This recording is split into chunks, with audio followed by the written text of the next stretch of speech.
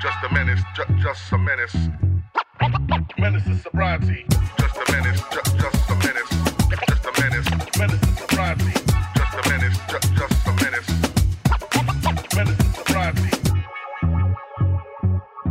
Hello and welcome back to Menace to Sobriety. I'm your host, Daniel O'Reilly, aka Dapper Laughs, and I'm really excited to introduce my next guest, something a little bit different to what we've had leading up to this. It's our first lady on the podcast, so we're going to get an awesome perspective on drinking and addiction and everything like that. It's Claire Pooley. She spent nearly 20 years in the world of advertising, working hard, playing hard and drinking harder. In 2015, she realised her alcohol consumption was a little bit out of control and she quit drinking, and she started writing a blog called Mummy Was a Secret Drinker by way of therapy. The blog went viral. It became a memoir, The Sober Diaries. Claire then turned to fiction. Her debut novel, The Authenticity Project, was New York Times bestseller. Wow. A Radio 2 book club pick and was translated into 30 languages and won the RNA Debut Novel Award. I didn't write that, obviously. I got my PA to write that, but I wanted to make sure I got it correct. And I read the book. Well, I didn't read the book. I listened to the audio book because my attention span is shocking. But let me introduce Claire Pooley. Hello. Hello. It's so good to be here. Nice, Thanks, Van. Nice to meet you. And you. First of all, do you know who I am? Did you know? Did you? You know what? I did after I Googled you. Yeah, wow. And you still came on the podcast. Yeah. I love that. I thought, look, we are very different people. Yes. But the thing about addiction is everybody's experience of addiction is so spookily similar. I get people reading my book saying, I thought I'd have absolutely nothing in common with you whatsoever because you're a middle-class mum from Fulham and, what have I got in common with you? And then they say, but actually everything you said, I was like, yeah, me too. So I've made some great friends through this whole thing. Well, I wanted to get you on, and I was so surprised when you said but I was so delighted when you said because as an addict, I hate calling myself that, but I guess that's what it is. But I get addicted to everything. I'm addicted to boxing, I'm addicted to my fitness, or I'm addicted to my comedy or my social media, and I became addicted when I went sober to learning about sobriety and trying to find other things. Me too. And I started reading a variety of books, and your book I picked up and I couldn't put it down, and it's brilliant because it's like, look, day 000, and then it's like, it goes up in days all the way up to day 365, isn't it? And it's literally your diary through it. And the reason why I connected with it is because for me, my early parts of sobriety, you count the days. Yeah, you really do. And you know what? When I first quit, I read loads of stuff too. I had this whole stack of books under my bed, and I read loads of memoirs and some self-help books and stuff. And the memoirs were all about people's drinking years. So it was all about, look at all the stupid things I did when I was drinking. Wasn't it terrible? And then you get to the end and they go, and then I quit and now life is fine. And I thought, wait.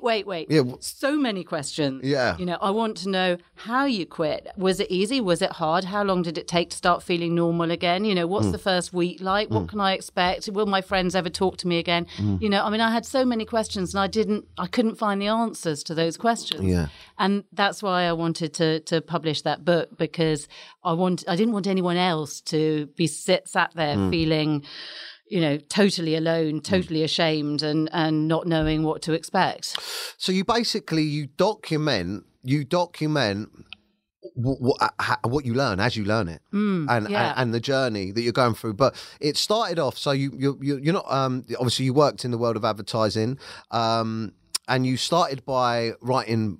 This is, I don't know if people still do this. Is it still a thing? Blogging? I don't think it is a thing anymore. Yeah. So this was back in 2015. And, I knew I had to quit drinking, and I didn't want to quit drinking. I thought my life would be totally over. Yeah. But, I just come to the conclusion that there was no other option, because I tried moderating for years, and let's not go there. It was just impossible. So I knew I had to quit, and I was too ashamed to talk to anyone. I didn't talk to my friends. I didn't talk to my family. I didn't talk to my GP. I didn't want to go to AA, but I knew I had to get it off my chest. So I thought, well, when I was a teenager, I used to write a diary. So I thought, I'll write a diary again. But then I thought, well, nobody writes diaries anymore. They do blogs. That's the sort of like modern thing. Yeah. So I started this blog. I had no idea what I was doing. I couldn't do any pictures or anything. It was just words. Writing, yeah. And I just splurged onto this, and I did it anonymously. So I called myself Sober Mummy, and the blog was called Mummy Was a Secret Drinker. And every day I wrote this sort of black comedy about what I was going through. And I didn't really expect anything to go anywhere, because I didn't publicize it because I was too, I was too embarrassed about the whole thing. But it just sort of took off. And, within a year I'd had over 1 million hits, and then, within 2 years, 3 million. And, and I just, it was an extraordinary thing. I found people like me all over the world, and I would sort of spill my secrets, and people would go, yeah, me too. And you didn't feel so alone. Yeah, absolutely. I think I can definitely relate to that, because, I mean, I'm a little bit more, I wear my heart on my sleeve with my audience. And I feel like my social media is a form of therapy for me too. Like you did with the blog, you're like, it's all stuck inside. You're like, I just want to get it out and say it. But I'm quite brutal. I think it's important for me to share both the good and the bad, and not everyone's liked hearing what I've had to say, because my journey has been quite different. But one thing that I did relate to in your book, and one thing that because I'm 100 and something days in now, and I'm still how many years are you now? Nearly 8. Wow. Yeah. And at the beginning, tell me if this is similar to you. The clarity that you get at the beginning is quite intimidating, because you start remembering a lot of stuff that you were doing. And there's a part in the book at the beginning where you spoke about, the realization that how it turned into 10 bottles of wine a week. Yeah. Where you're just like, so you'd come back, you've had a stressful day, you'd open a bottle of wine, you'd have a few glasses, but then you'd pop that one away. So when your husband come back, you could open a fresh one, and you two enjoy one, and you'd drink more of it. And then, or on a Saturday, you were talking about nursing a hangover in the morning, and you're like, well, you didn't want to have a glass of wine before 12, but you'd pop it in a mug so no one knew. And, it seems quite innocent at the time, but when you look back on it, you're like, Jesus. Yeah. That's 10 bottles of wine. It really creeps up on you gradually, because that's what drugs do, right? They just sort of, it takes more and more of the drug to do, to do the thing you want it to do, which for me was to, to numb everything and to, make me feel more relaxed and chilled and, all that sort of stuff.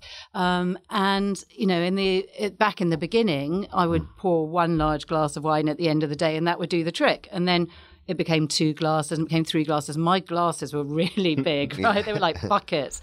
So 3 glasses of wine is a whole bottle. So, just on a regular weekday, I was drinking a bottle of wine a day, and then at weekends too. But, I rarely appeared drunk. So, nobody said to me, I think you've got a problem with alcohol. It was completely sort of, it was only me that knew how bad it had got. And, when you're drinking 10 bottles of wine a week, and remember sort of, women metabolize wine, alcohol differently. So 10 bottles of wine for a woman is equivalent to, a lot more for a man. So I was drinking 10 bottles of wine a week, and, I was massively overweight. I was really anxious all the time, and just sort of on edge. Yeah. And I wasn't sleeping. I'd wake up at 4 o'clock in the morning, sort of hating myself and not able to get back to sleep again. And I was a really bad mum. I spent the whole time running away from my kids to sort of open a bottle of wine. Yeah. So I related to that in your book as well. The reason why I went sober was because ultimately the alcohol was like a constant battle for me. I felt like, very much like yourself, I was either drunk or hungover majority of the time. Yeah. So I was either dealing with a hangover or I was on the piss. And then the drugs was a problem for me as well. I was into that sort of sesh culture, which was creeping up on me, and the fallout from that with my partner, and then just being a shit dad by handing the iPads to the girls and not having the time in the morning, and the guilt just crept up on me, and there was one too many bust ups. And now, like I said, the clarity, now looking back on that, it's hard to look back on, but I think to myself, I was never operating I don't know if you agree with this now, but especially being as sober as you are. I was never operating at base level. No, me neither. I didn't realise that. You know, that was you don't until you're sober, do you? Well, it's weird. It's like I try and explain it to people, and it's sort of because alcohol numbs everything. You know, it's sort of, and that's why you do it. You do it to numb the sort of fear and to numb the anxiety and or boredom. You know, or boredom. All those sorts of things.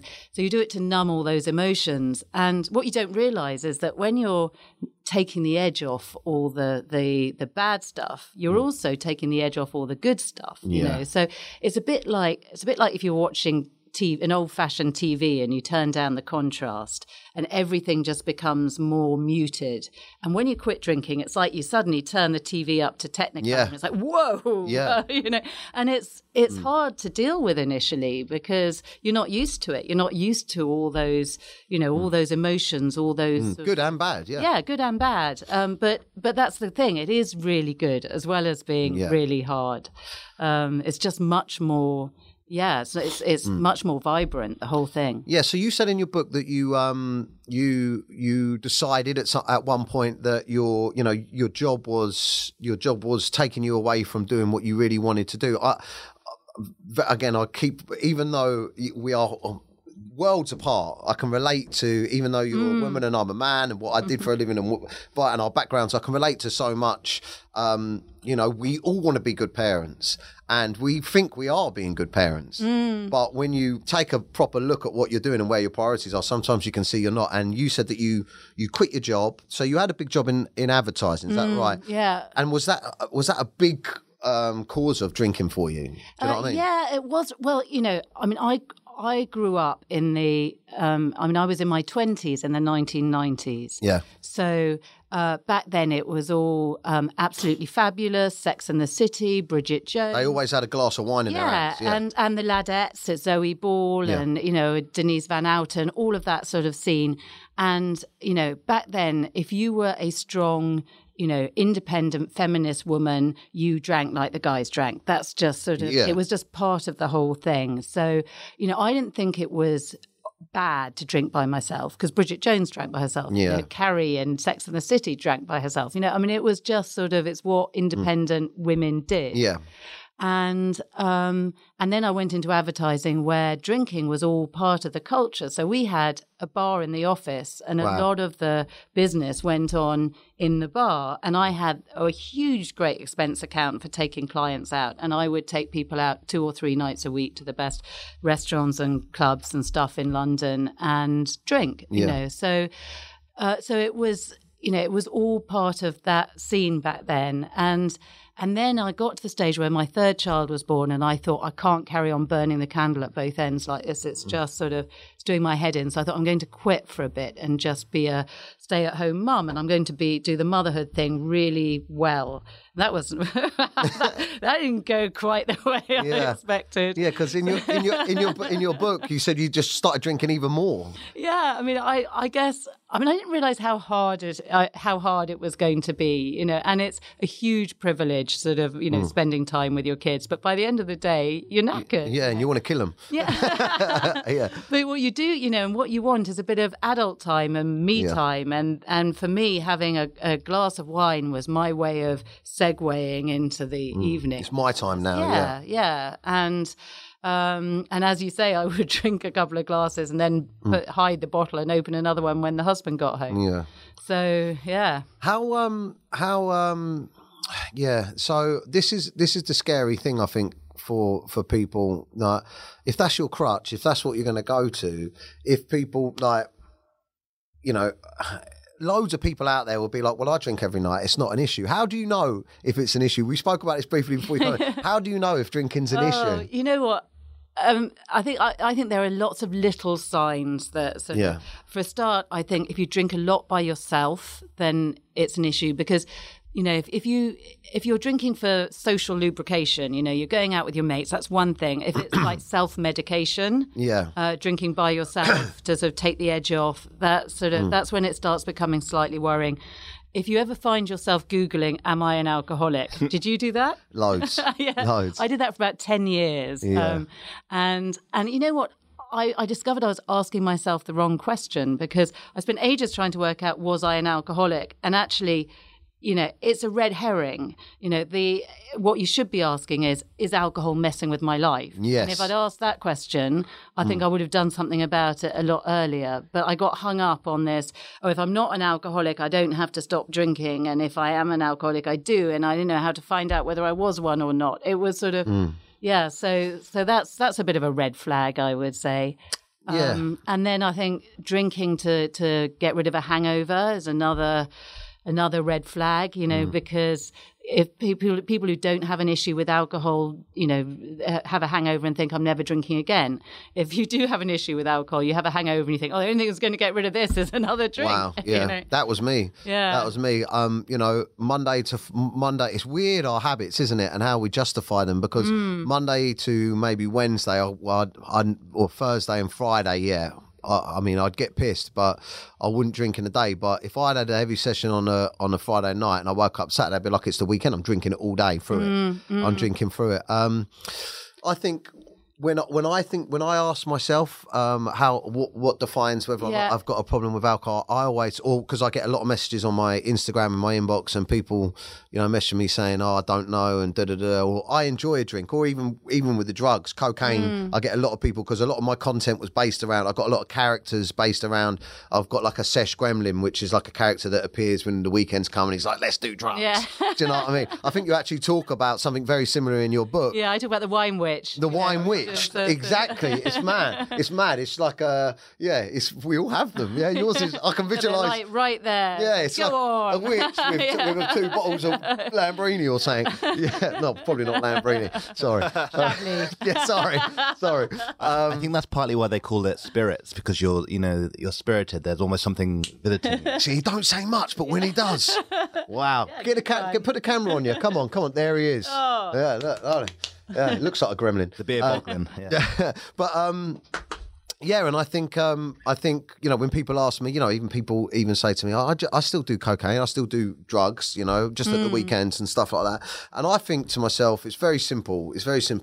If alcohol or drugs, and this is I had to really think this to myself. You know, if alcohol and drugs are affecting your mental health or your life or your relationships in a negative way, yet you still do it, then you have a problem. Yeah. And I could more or less put my finger on alcohol and drugs being the main source of all of my issues in my life. You know, being a shit dad, arguing with my wife, messing up work or opportunities, looking like shit, feeling like shit. Yeah, same. It was. I tell you something that I tell people as well is when when you're addicted to something, whether it's alcohol or anything, actually, when it takes up too much space in your head. So, you know, I got to the point before I quit where even when I wasn't drinking, I was thinking about drinking. So I was thinking, when am I going to have the next drink? What am I going to drink? Have I got enough drink in the cupboard? Maybe I shouldn't drink today. Maybe I should leave it till tomorrow. Maybe I'll just have one drink. You know, I mean, it was just this constant sort of narrative in my head, which just, took up like way too much space. And also was just exhausting, you know, it was really sort of, and you know, the best thing about quitting is that voice goes away. You know, people who don't have an issue with alcohol don't think about it when they're not drinking, you know, so they'll go out and think, oh, maybe I'll have a drink, and they have a drink, and then they don't think about it anymore. Yeah. So that's, you know, I wasn't that person. Yeah, me neither. I can't remember the last time I was that person. It was probably about 10 years before I quit. So yeah, I think for me, like now being sober, again, I'm fairly new to 100 and something days, but being sober, like when I talk to people, I mean, a lot of my friends I don't see really anymore. It's very strange. And there's quite a few people in my life. I think it's different for men, because men have... Is that because they find it difficult that you've been drinking, or you find it difficult that they haven't? I think it's maybe neither of those things. I think it's more the only thing we had in common was drinking. Okay, yeah. I'm not saying with all my friends. I'm saying with some of them, they still check in on me. I still talk to them. But some of them, like, the only thing we really enjoyed doing together was getting smashed. So if we're not doing that, it's like, I think there was a period at first where they were like, oh, we're still inviting him to the pub. Do you want to come? And I'm like, well, Not really, because like it's like that, and people say, look, you can still go there and drink an alcohol-free beer, but the only reason I was sat in a pub was to get smashed. I don't want to be away from my kids. In fact, for the first time in my life, I think I genuinely don't want to be away from my kids and my wife. Whereas, as harsh as it does seem, I used to think, fucking hell, I need a break from these lot. I need a break from this house. Same. I need a break. But really, I think what that voice was saying is, let's go drink. Yeah. You know, and I get a lot of people ask me, what do you do now? And the crazy thing is, I found that I have so much free, like you said, space in my mind and free time. Like I do have a lot of free time, and my free time is not spent now anxious. Yeah. And did you find that 100 days as a watershed? Because people often say to me, look, how long does it take before you start like feeling okay about it? And I generally say around 100 days is when it stops getting harder and starts getting easier. You feel like you've sort of gone over the top of the mountain, if you like. Do you feel like that? Yeah, definitely, because I think because it starts to feel so good. Yeah. You maybe... Well, the positives start outweighing the exactly. negatives. Whereas if you only do dry January, say... it's not long enough. You're going through the hard bit without ever having got as far as the good bit. So people do dry January and go, that was shit, wasn't it? You know? Yeah, because you're just craving... Of course it's going to be shit because you haven't done the good bit yet. You know, you've got to keep going. Yeah, and I think an important thing to say is like it 100%... It 100% is a complete lifestyle change, but you know, for me, it was like weighing up. It was weighing up like what really. And this, I said this to one of my friends the other day, who he's currently actually in rehab now. He watched my journey for a little bit, and he was like, you know, messaged me a couple of times and said, oh man, I'm drinking in the morning, every morning. I'm having gin and tonics every morning. And I was like, well, I didn't know that. And he was like, do you think I've got a problem? I was like, 100%. I was like, I'm fucking, this is my second attempt at going sober. And I was drinking, having 2 or 3 big sessions a week. Do you know what I mean? I was never waking up. I wasn't like alcohol or drug dependent. So anyway, you know, and he said, like, what am I going to do? Like, what am I going to do? I'm like, listen, just put it, the only way that you can ever make the choice is when you put the things on your life that are important to you. So for me, my kids and my family and my mental health, because I was shot to pieces. Yeah. Or what you're talking about, drink, drugs and going down the pub with your mates. You know, I feel like the only time people can ever really make a choice is when they realise it's one or the other. Yeah. You can't. But it is hard because, you know, if you're a big drinker, you know, it starts to define you. You know, it's how you choose your friends. It's how you choose, you know, your activities. It's how you see yourself. You know, my kids for birthdays and Christmases all give me sort of alcohol related stuff. You know, like corkscrews and bottle stoppers. Yeah. You're like, alarm bells are ringing. It's like what did the teacher say when you went to pick up your daughter? It's a long time ago when my little one was she was just learning to read. She was about sort of 5 or 6, and I picked her up from school, and her teacher said, "Oh, I had a really funny conversation with your little girl this morning," and she said, "We were reading a book called A Cup of Tea," and I said, "Does Mummy like a cup of tea?" And she says, "No, Mummy likes a glass of wine." Oh God! And you know, and I went ha ha ha, but inside I was thinking, "Oh shit, you know, that's really not very good." And actually, one of the best things I think about quitting is you know, you feel like I'm just a much better parent, and I feel like I'm a much better role model too, because you know, I think teaching your kids, because kids learn from watching, not they don't learn from what you say, they learn from what you do. And if your kids see you dealing with every bad thing in life with alcohol or drugs or something, then they will learn that is the way that adults deal with bad stuff. Yeah. You know, if they see you dealing with stuff head on and going through it sort of sober, then they'll learn that is possible. So it's quite, you know, it's quite an important thing, I think, to sort of, you know, to teach them that it is possible to deal with stuff without a prop. Yeah, I think me and you definitely 100% have that in common, where the main pushing point and motivation was our children. And I don't know where it came from. Well, I do know where it came from. It came from my wife, sort of, not physically, but shaking me and saying, look, you know, because I caused cause of mayhem. Do you know what I mean? Through hangovers, drunken episodes, and everything like that. And I just thought to myself, I don't know where the thought come from, but it empowered me, and I thought to myself, what do I want them to remember? Do you know what I mean? How do I want them to remember? And I thought to myself, look, I'm a good dad. I've got a nice house. They've got, whatever. I'm a good dad. But if I looked back on the last 4 years, what have they seen? I'm hungover every weekend. I'm having arguments with their mum because I'm staying out all night or drinking and stuff like that. And that's going to compound and compound and compound over years to just basically being a grey, horrible childhood.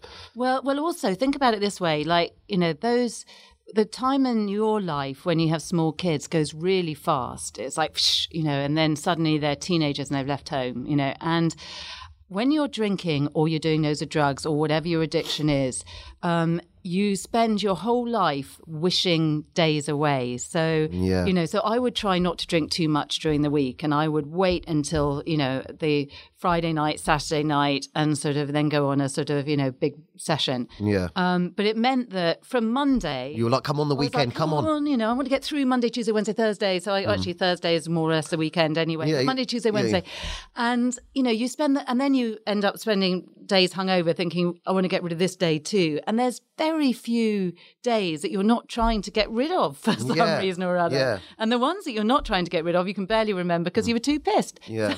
So actually, you're effectively... You're wishing away their childhood. You're wishing away. And huge chunks of your life. And actually, when you're not addicted to anything, you're right there, present in each day. Yeah. And that is it's like adding years and years, decades to your life. Yeah. So. I mean, don't get me wrong. I still, like this morning, but I wake up like on the weekends, I'm like, what are we doing this weekend? So I say to them, what do you want to do? Do you want to go swimming? Who wants to go swimming? Do you want to go cinema? And those are memories. Those are really important memories. Trust me, I used to dread things like that. And I can't believe I used to dread things like that. I'd wake up on a Saturday and they go, can we go swimming? I'd be like, if your mum takes you, maybe. But I think she's might be hungover as well. I don't know. But I'd be like, but now I'm waking up, I'm like, right, what are we doing this weekend? Yeah. And, I think that's a big thing as well. I don't get the craving now. I don't. It's never going to be gone. But I don't. The first time I went sober, I was like, I could kill a beer. I really want a beer.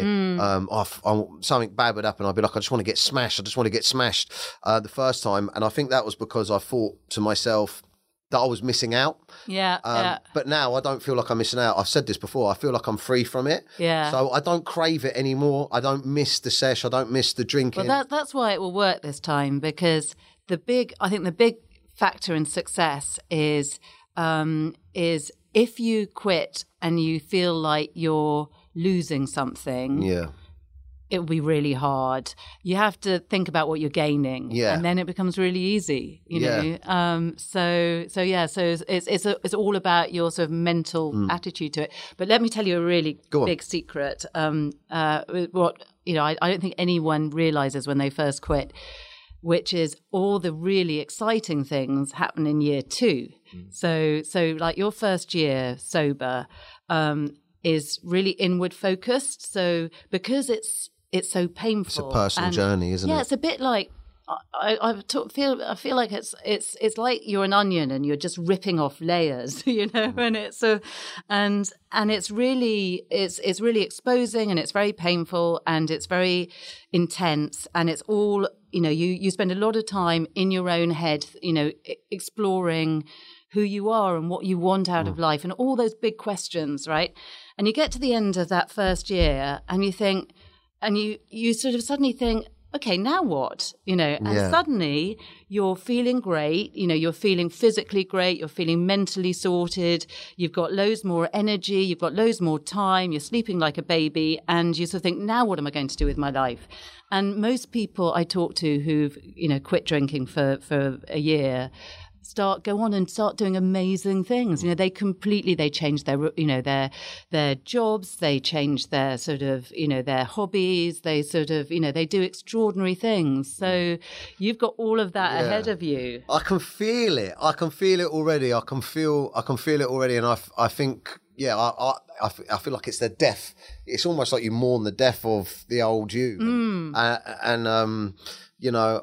mean, Yeah, and it's hard not to preach. Especially when you've got a big social media following. I'm like, it's so hard not to preach. I've got so many people that are like, fuck off. Not all of us have got problems. And some of us can have a drink without and all this. But, you know, there's definitely some people around me that must be like, shut up, man. Like, I don't want to fucking hear it. But you feel so good, didn't you, that you want to... Well, I think as one thing saying to people, I feel great about it and being a positive role model. Yeah. You don't need to... You can't persuade someone who doesn't want to quit to quit. No, yeah. You just can't. I don't want to do that anyway. And to be honest, I don't want to do that because I don't look back on those days and think... I wish I hadn't done it because I'm the a lot same. of it was good fun. Yeah, it was great fun. Well, that's that. And that was sort of. Yeah. I wouldn't be where I am now if I hadn't been through all of that. So, you know, so I wouldn't ever say to someone, "Don't ever drink" or "Don't." You know, I just say sort of actually being sober is a really good lifestyle choice if you get to that point. It's not something you should be scared of. I feel like the way I look at it, which makes me feel better. I don't know if this works for you, right?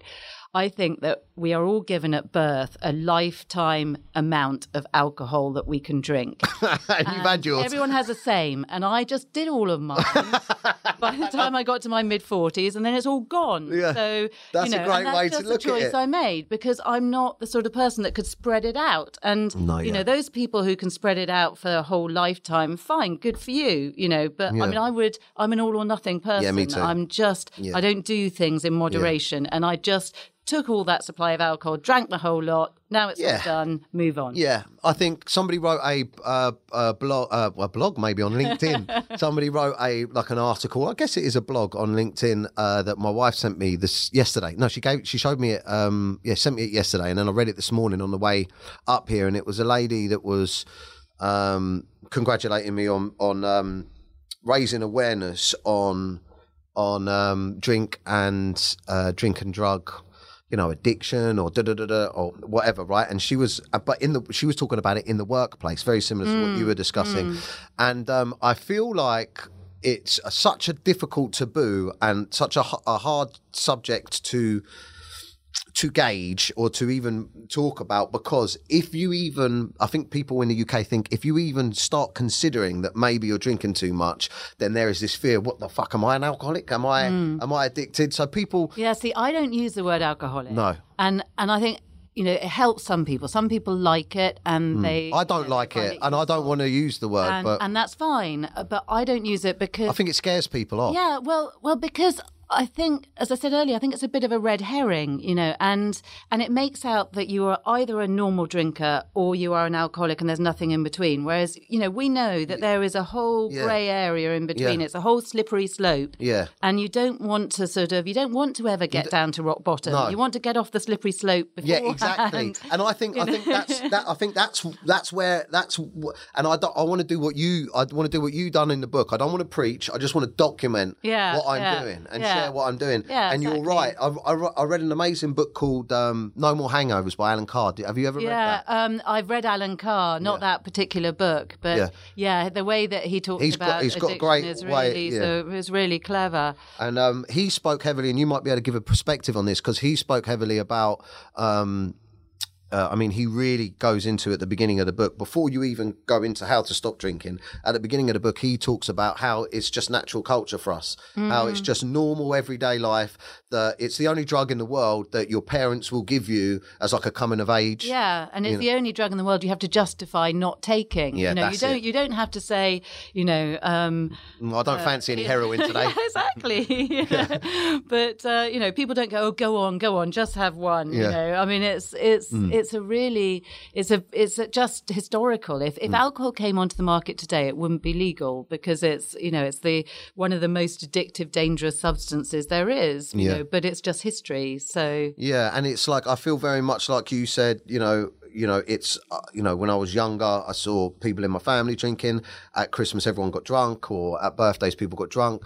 Till the age where I was like, oh, I want to be like an adult. So then, you're sneaking around drinking bits of empty bits of beers and stuff like that. And then when you're at school, and it's like, it's part of just becoming a man. Like 15, 16, you're like, can we get someone to get some alcohol from? Because we associate having a good time with drinking and being naughty, maybe, or doing something that we're not yet meant to do with the drink. And then from the moment I was a teenager and I had a tiny little bit of freedom, all I wanted to do was get pissed with my mates. Yeah. And it was like that up until about a year ago.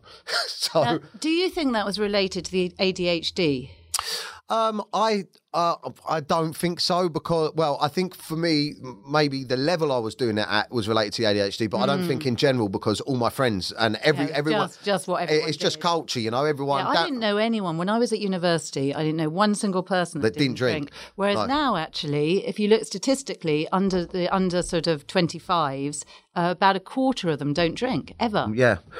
Which, you know, is a really big change. So things are changing. Yeah, definitely. And I think it, just going back to in the ADHD, I think like we were talking about before, people use alcohol and drugs to self-soothe. When you've got ADHD, the soothing is much more apparent. Yeah. You know, and I think the reason I didn't really suffer from being an arsehole when I was drunk, I more suffered from being an arsehole on the come down or the hangover. Yeah. You know, once the noise came back, I was like, fuck the world. And it comes back worse than it was beforehand. Yeah. But working in marketing, you must well, when you worked in marketing, looking back now, you must sort of realise how much alcohol plays a part in everything on TV. I used to advertise a wine brand. I advertised a wine brand aimed at women, and I created ads that, I mean, it's ironic, isn't it? You know, to get. Well, you were the best person to do it, though. You know, that's why they put me on the business. Yeah, yeah. You know, it's bad when they put you on that campaign.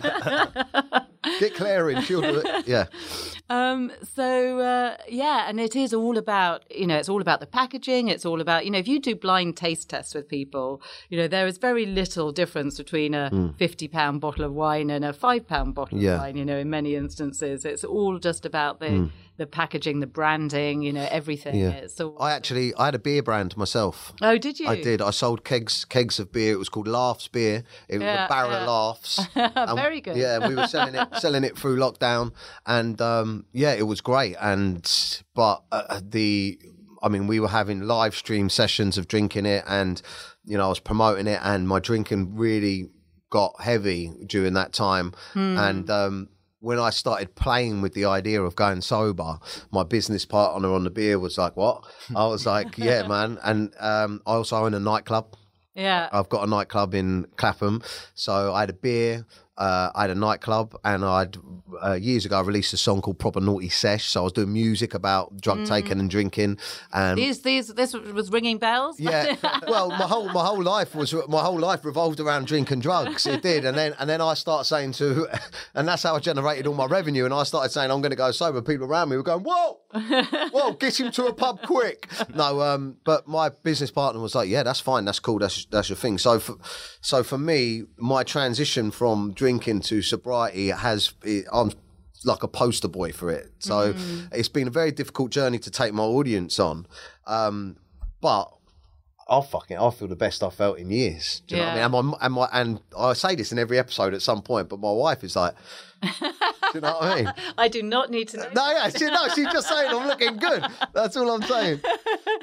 But, you know, back to the alcoholic thing, right? Because I think this is really interesting. So I gave up smoking when I was 30, and I was a big smoker again because I'm all or nothing. You know, I smoked, and this was in the days when you could smoke everywhere. You could smoke on trains and on planes and in offices and restaurants, everything. So I used to smoke about 30 a day. Wow.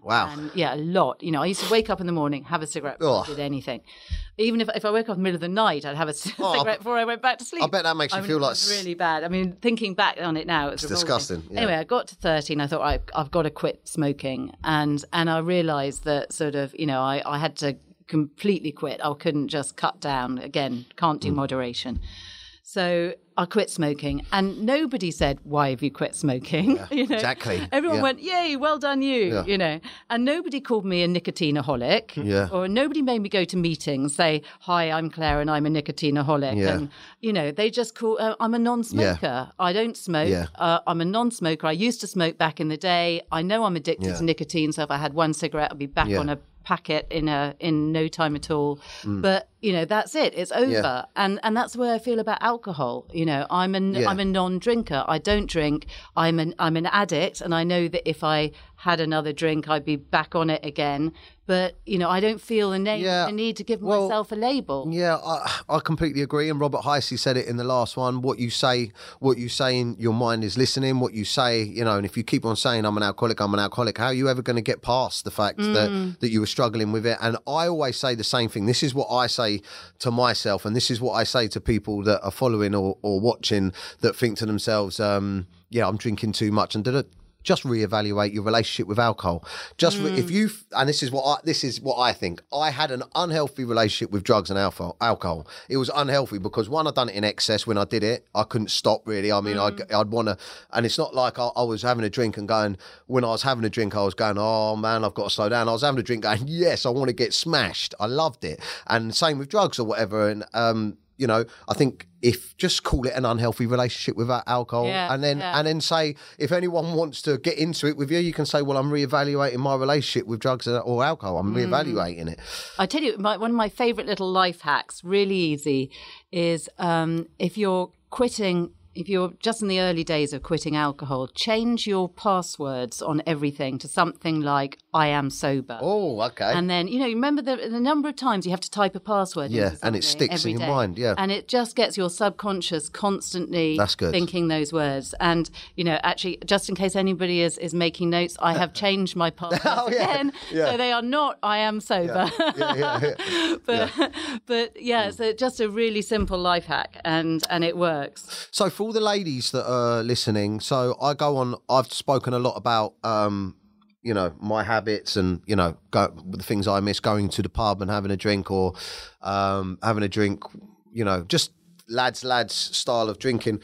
What were your, I guess, triggers? So say you said in your book, when you're cooking, you had a glass of wine. Yeah. So can you talk to me a little bit in detail about, for women, how where their triggers would be, what they're doing, and how they can look out for that? Like you were saying, it could be your, what is it you said? I really enjoyed your book, by the way. What you could say, your zen and your zing and your zen. So like it can put the zing in like a play date, and it can put the zen in once the kids go to bed. Well, this is the problem, is that I think when you start drinking, you drink sort of for like one reason. You probably drink for social reasons. So you drink because you're going out and you want to have fun.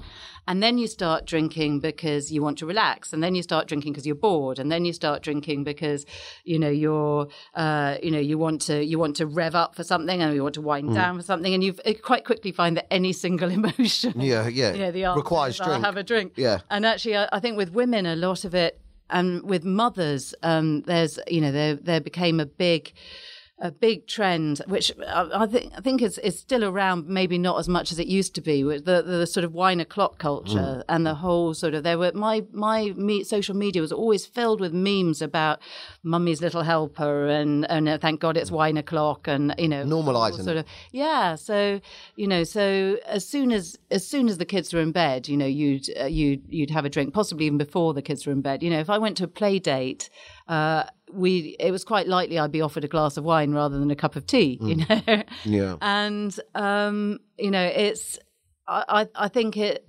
with mothers, often it becomes the thing that makes you feel adult, and it gives you that sort of time in the day that's yours, and that sort of, I think that is maybe a bit different from guys.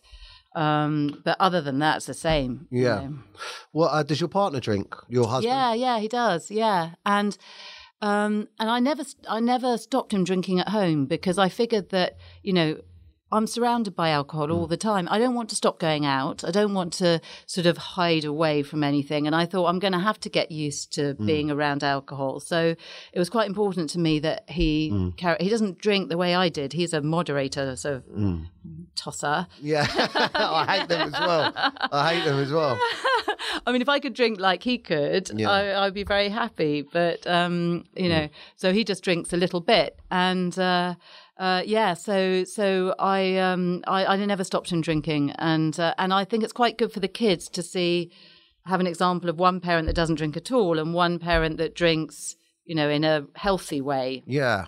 So. Yeah. So with your book, does your partner drink? Yeah. Well, do you know what the funny thing is that Shelley was never really much of a drinker, but when I'd drink, she'd drink. Yeah. So if we were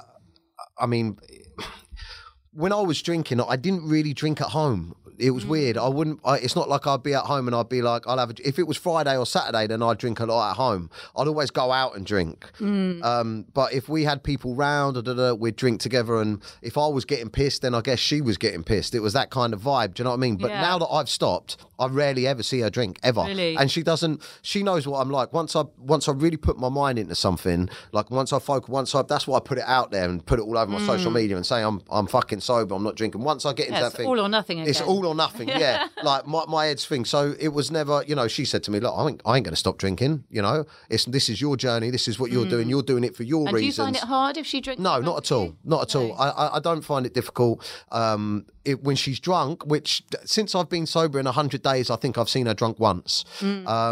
It's irritating when she's drunk because I'm so aware that she's drunk, and also it makes me... seeing drunk people triggers me.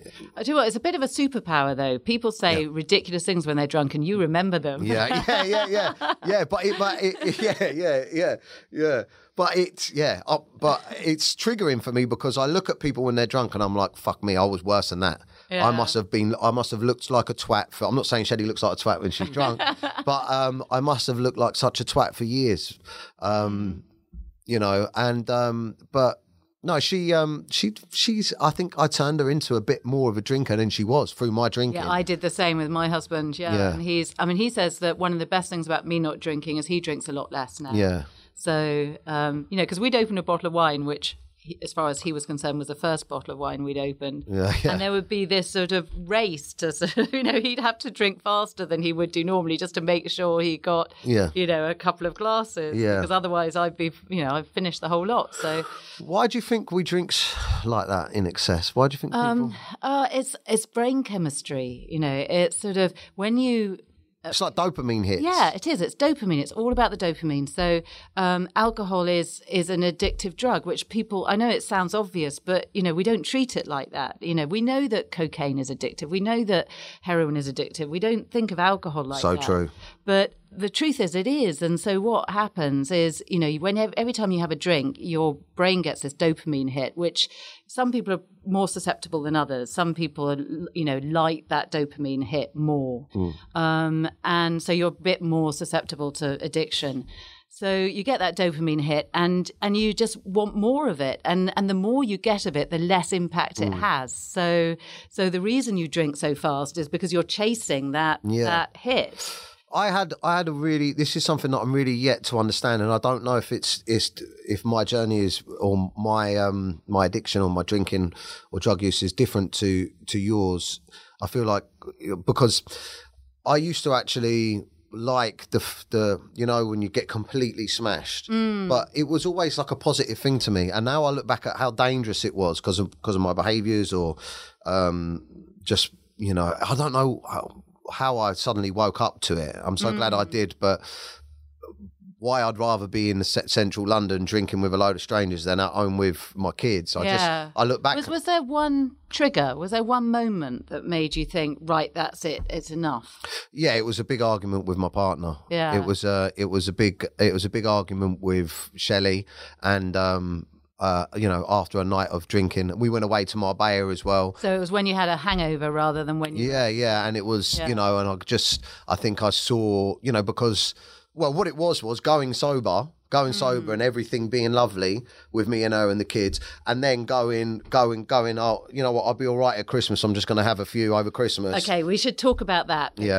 because that is, we've all done it, when I finally quit properly, when this book was set, that wasn't the first time I tried to quit. I'd quit for 6 months before then, and I did exactly what you did. I got to the point where I thought, I can just have one now, because now I'm more sensible, and now I've reset my relationship with alcohol, and now I know, I know never to do that again. And literally within 3 weeks, I was back to drinking the same. Yeah. And I don't think you can ever quit successfully unless you know that about yourself. You know that you can't ever have one. Yeah, well, to answer. Sorry, go on, carry on. No, that was it. Yeah. No, to I don't want to cut you off, but to answer your question, you're right. So the 6 months. So what it was, instead of me, it was me going sober, realizing I could go sober, and then being like, do you know what? I've cracked it. I'm going to go back to drinking just over Christmas, and seeing Shelley and the kids happy, and then going over, going drinking through Christmas, and then just after Christmas, and then it getting worse and worse and worse than it was the first time round.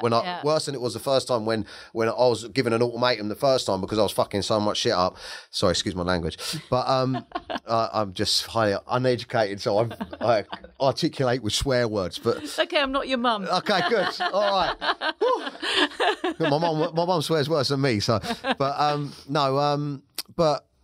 and what it was it was two things. It was one, her saying, look at where we are again. And it was two, just the pure horror, realising that I can't control it. I really can't. Yeah. I really can't. It was like... But that's an important thing to learn. And, when people say to me, I don't know whether I've got a problem, I don't know whether I should quit or not, I do say to them that actually you won't be able to quit until you know that it's a problem. Just have one. Yeah. Because otherwise that voice is always there going, I wasn't so bad. I can just, so you just need to know that about yourself. Yeah. And then it's a... And I think where that comes from is, definitely where that comes from is to get rid of the image that you need to be clutching a bottle of vodka on a park bench to have a problem. Yeah. Whereas if you're saying to your partner, I'm not going to be an arsehole again, and then the following weekend you're being an arsehole, and then you're saying I'm not going to be an arsehole again, and then the following weekend you're doing it,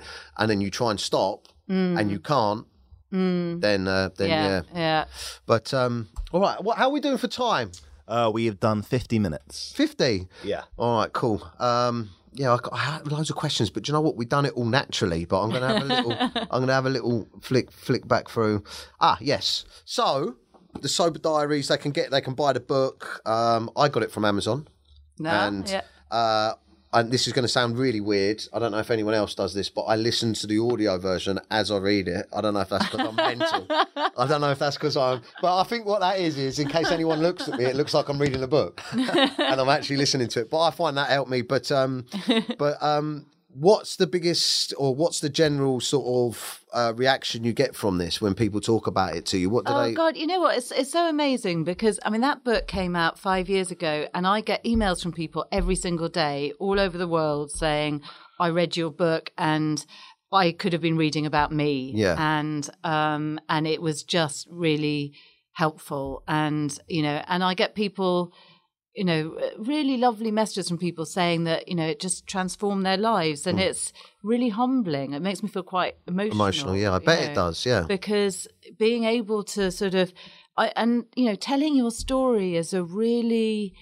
It's a really powerful thing to do. So, hats off to you for doing that, because, you will be changing people's lives, maybe not immediately. Often you're just lodging a thought that, might not act on immediately, but in a year or two's time, they'll remember it and they'll come back to it. And, it really, being you can't do what you can't see. Yeah. So, the more people you see who've been, in that position and come out the other side and are happy about it and proud of it and doing well, the more you think, I can do that too.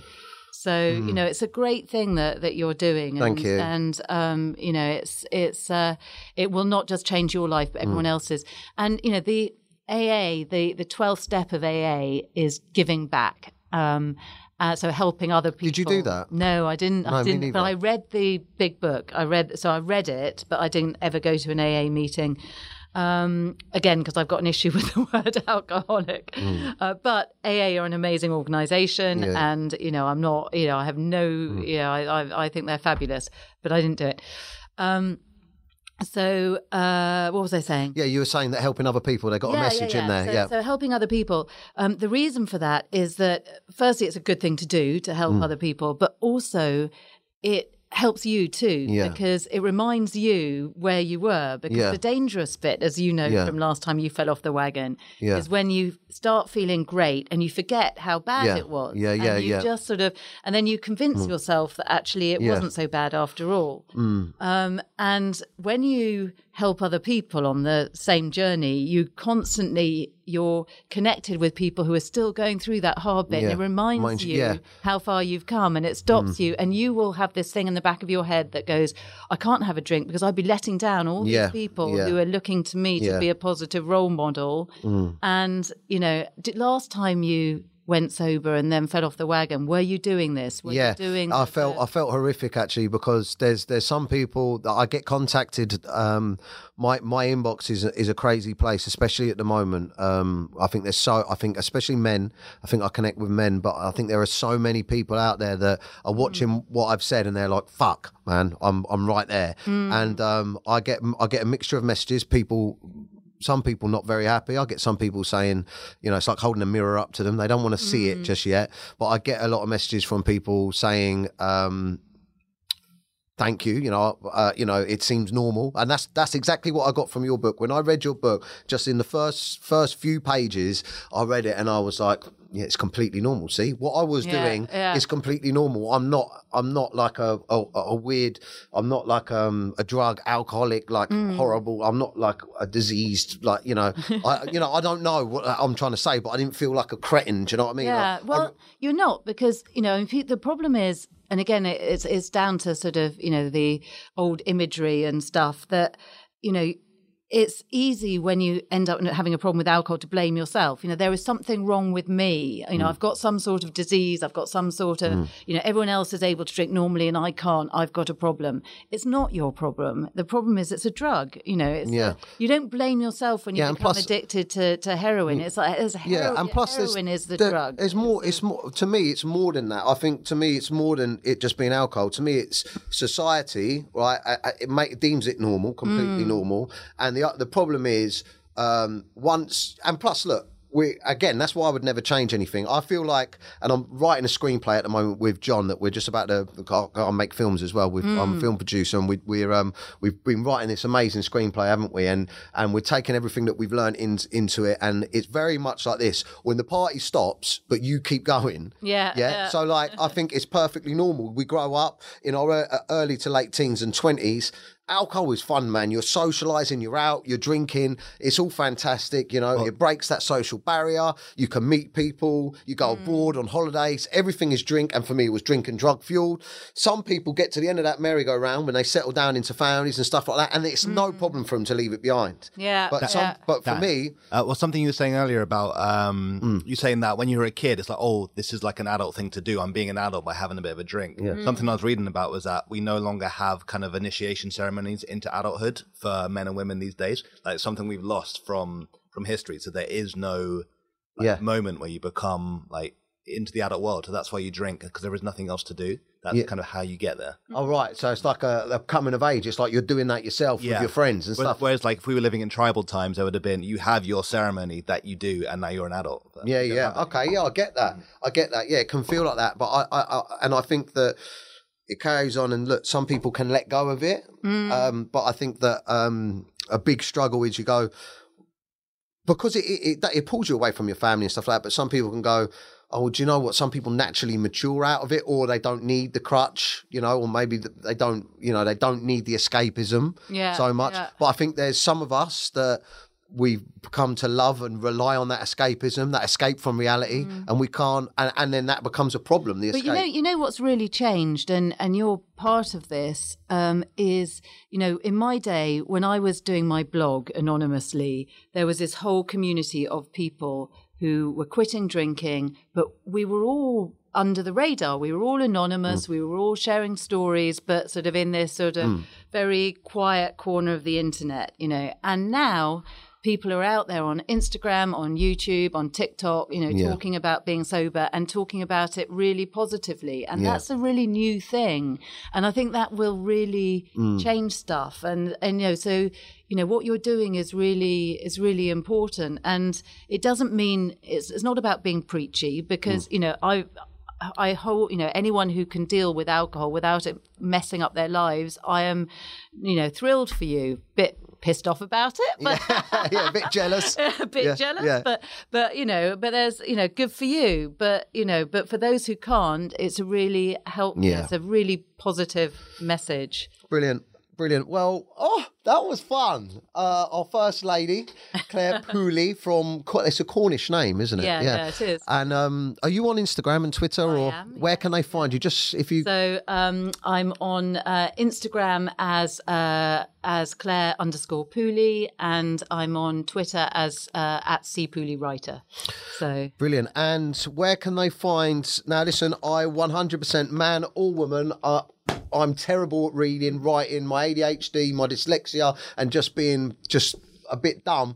Reading is not my thing, and I breezed through this book. I know there's going to be people out there in the comments going, he can read, but I breezed through this book. My publishers describe it as Bridget Jones dries out. Yeah. Well, it's great. It's funny. Have you always been? Did you see yourself as a bit of a funny person? Were you always quite funny? Because there's a lot. I was. I was always a class clown. That was me. Because you know, there's a great anecdote, great story where at the beginning where you were saying about, you know, someone come around the house, knocked on the door, and you were sort of hiding, and the kids were on their own and stuff. Anyway, I won't ruin it. There's a lot of good stories in there, but also the main thing I want to take away from chatting is that just being a casual drinker, if it's catching up on you, it's completely normal.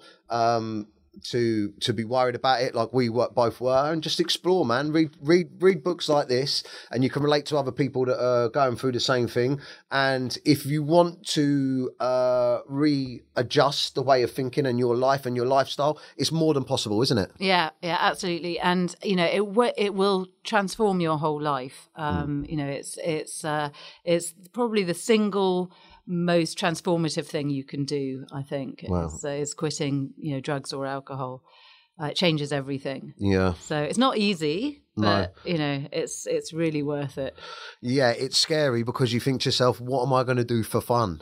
But that's a problem in itself. When you thinking getting off your nut or smashed is fun, it's a problem yourself. But yeah. Thank you so much. Well done, you. I'm so proud of you. Thank you, and I appreciate that. Thank you. And that's. I tell you what, if you know anybody, just anybody watching this, listening to this, if you know anyone who's quit drinking, just take the time to give them a hug and say, "I'm really proud of you," because thank you. Yeah. You need that, you know. And people don't do it. They're really scared of talking about it. They ignore. They avoid. It's quite It's quite a lonely thing to do, isn't it? Say, well done. You know, I mean, it's. I'm really proud of you. You're doing a great thing. Thank you. Yeah. So it's really important. Yeah, it's a terrifyingly lonely thing because you can't really connect with the same people you do connect with, or you feel like maybe you're pushing them away, and it's a very weird thing. And it's like, I've got a big problem. Sometimes you feel like it's all about you, and it can be, but you know, I know for a fact that my little kiddies, as annoying as they are getting a much more patient father. So yeah, I bet they are. But thank you very much for saying that. No, thank you. Right, thank you very much. That was great. Make sure you subscribe. Drop in the comments anyone else that you would like to see. Please give us on the podcast. Please give us lots of feedback. And look, go check out the book. I'm not on commission. I'm genuinely saying this. It's a good fun read. And give her a follow. And keep sharing, interacting. And thank you very much for tuning in. And thank you, Claire. Thank you again. Thank you. Just a menace. Just a menace. Menace to sobriety.